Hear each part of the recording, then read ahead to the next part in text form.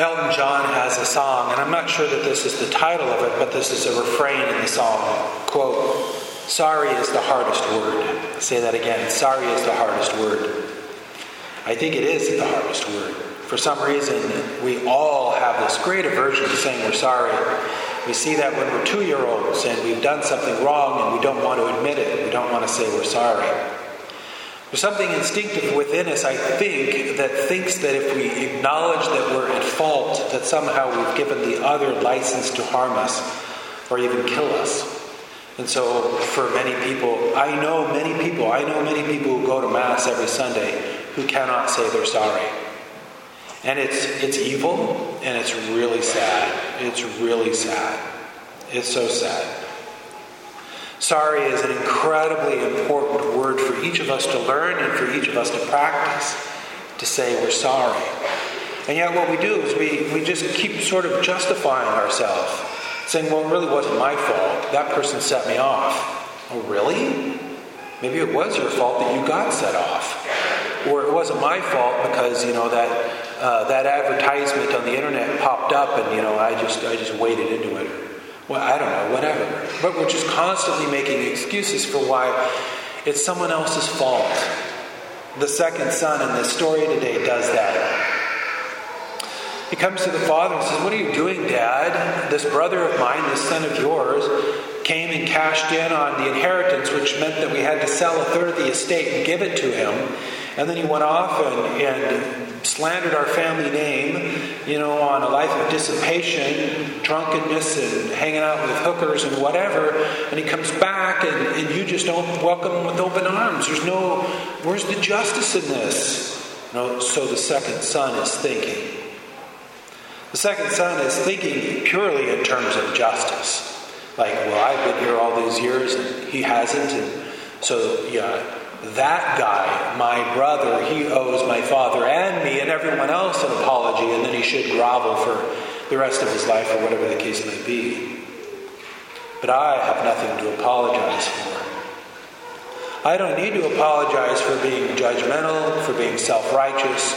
I don't need to apologize for all those times when I was with my younger brother and I never included him in our games as kids, or I teased him, and I don't need to apologize for any of that.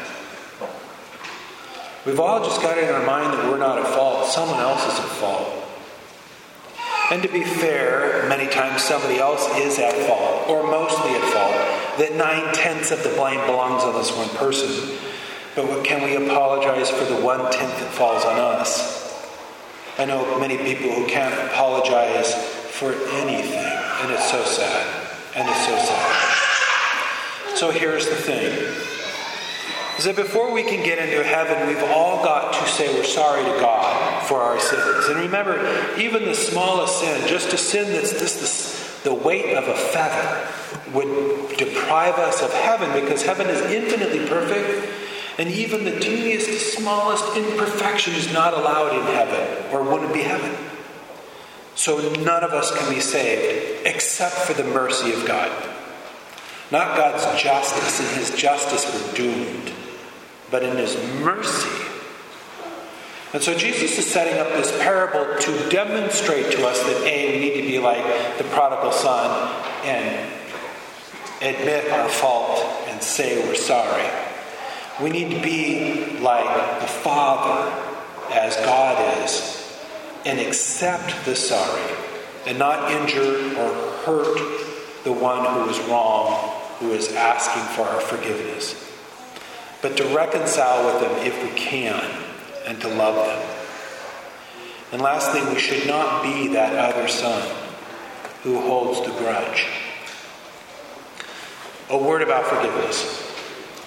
We all know that we have to forgive before we get into heaven. There's no one in heaven who is still holding something against someone. We have to forgive. It means we have to forgive our mother, we have to forgive our father, our husband, our wife, our children, our siblings, our co-workers, a former boss or a current boss, a former employee, a current employee, friends, a former best friend, a lover. We have to forgive. And we know that, don't we? We have to forgive. But then we say, but when I try to forgive her, I still think about this person. I get so upset and hurt when I do. Okay, that's your feelings, but that's not your will. I have the sensation to anger, or the sensation to depression, or the sensation to fear. But that's not the will. The will is to forgive. And then I might have those sensations, but I still have to give the person in forgiveness to God. So please do that with everyone. Take them to Jesus and say, Jesus, Lord, I forgive them as you forgive me. Now, whether or not you can have a relationship with them or not is another story. That's a matter of boundaries. It might be that that person is dangerous in some way, and there need to be boundaries, etc. But they need to be forgiven, and it might be that they need to be forgiven and kept at a distance. Or maybe there's the possibility of reconciliation. The father could easily say of that son, I will never speak to that son again. Not after the way he so disrespectfully treated me. And believe me, 2,000 years ago when they were hearing this, it meant way more to them than us. A family name was incredibly important. I grew up in the small town of Stevenson. The Nathan name was a big deal. My dad was the only dentist in town. He was a deacon and the de facto pastor of Little Star of the Sea Catholic Church. Nathan was a big family name in Stevenson for many years. The father has every reason never to speak to his son again. The father might say, my son hurt me so bad I could never be in a relationship with him again. Every time I think about him, I feel so much pain about what he did. But the father lets go. He just lets go. Maybe the father recognizes, the father in the parable, that he too is a sinner. Maybe in his youth he did the same exact thing that his own son did. And he disowned his father and his family and went off and lived a life of dissipation. Who is he to hold it against his son? Who are any of us to hold it against anyone? We're all lost. We're all damned. But for the infinite mercy of God. And so God is asking us to be godlike. Reparation. What does it mean to be godlike? Well, this is what it means to be godlike. Imagine the father who daily is looking to see if his son will ever return. What if one day the father says to his good son and to the others, servants and whatnot, he says, and this little bag and my stick over my shoulder, I'm going to go look for my son. I'm going to search hill and dale, far and wide, through rain and burning heat and cold. I'm going to try to find my son. And when I find him, I'm going to tell him, son, if you'll repent, I'll accept it. And I'll welcome you home again. And then upon finding his son, he finds his son sitting on a bar stool in a tavern with a hooker next to him. And the son is indifferent toward the father. And the father's saying, please, son, I beg you to say you're sorry and to come home with me. And the son still won't do it until finally the father says, son, I'm going to do the most that I can possibly do for you to show you how much I love you. Son, I'm going to die for you. And I hope that in that death that you will see how much I love you and that you will say you're sorry and come home. And I have no idea if my death will compel you to conversion or not. I don't know. But what I know is it's the last final thing I can do. And so I'm going to let the mob outside torture me to death on the chance that you'll say you're sorry and come home. That's incredible, isn't it? That's ridiculous beyond logic. And that's exactly who God is. It's exactly what he did for each one of us. Every one of us was that sinner sitting on the bar stool, having blown it. And he says, I'm going to gamble my life for yours in ransom. So this is what we can do. I have a hard time saying this. I have hurt people in my life that's changed their life. I hurt them so badly or betrayed them so badly that their life was forever changed. Now I hope and I pray that they have healed and that they've been able to move on and that good things have come to them. But I can't undo what I've done.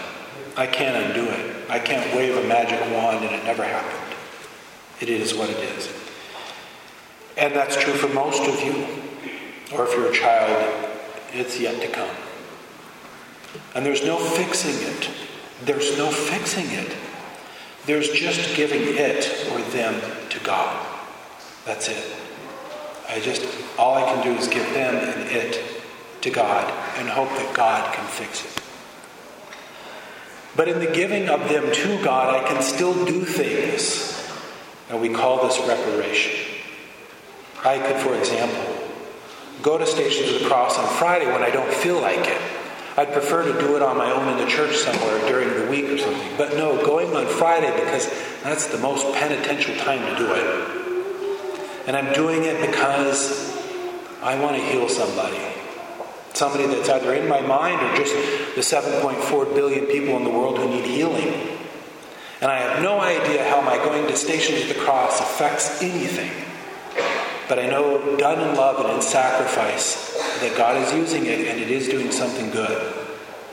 I know simply going to bed on time at night so that I can get up on time in the morning to say my prayers.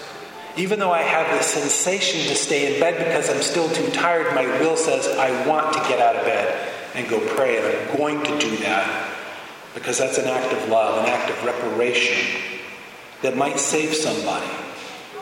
I said to the altar boys after Stations on Friday, and then we have that consecration Russia, and the boys have to carry the cross and the candles, and one of the boys handed off the cross to the other boy, and he was literally perspiring down his face. I mean, it was, to hold that stuff for 45 minutes, even if it's a light weight, for 45 minutes it gets heavy. And these little guys are just trooping it out. We got back to the sacristy and I said, boys, for Stations to the night, you might have saved a soul from the fires of hell. Because you came here and you carried those candles and that cross and you sacrificed your time. And you might have actually saved a soul tonight and you had no idea. And it's true every time we get on our knees or every sacrifice we make. To pick up the phone and call a lonely person or to befriend somebody who nobody likes, including us, because we're such a difficult person, but we befriend them anyway. And we fake that we like them. And we get other people to think that we like them and whatever, sort of thing. And the whole thing is a sacrifice of love. These acts of reparation are incredible. So I can't fix the damage I've done. I can maybe help. I can certainly say I'm sorry. But I can't undo what's been done. But I do know that I can still do things that will help that person, or more importantly, many unknown people to me, that will do a lot of great good. So, be the father. Be the father whose son runs off. He has just ruined your family name, took a third of the property and money with them. And be the father who keeps praying for the son, who keeps loving the son, who keeps fasting for the son, who keeps giving to the poor, that maybe somebody out there somewhere will give to the poor that will help his son somewhere. Do for the other even though you're not at fault. Even though they're the one who needs to say they're sorry and they won't. But maybe through those acts of reparation, they will finally say they're sorry. They will finally wake up. They will finally be saved. Be like God. Forgive unconditionally. And then out of love, do what you can to repair.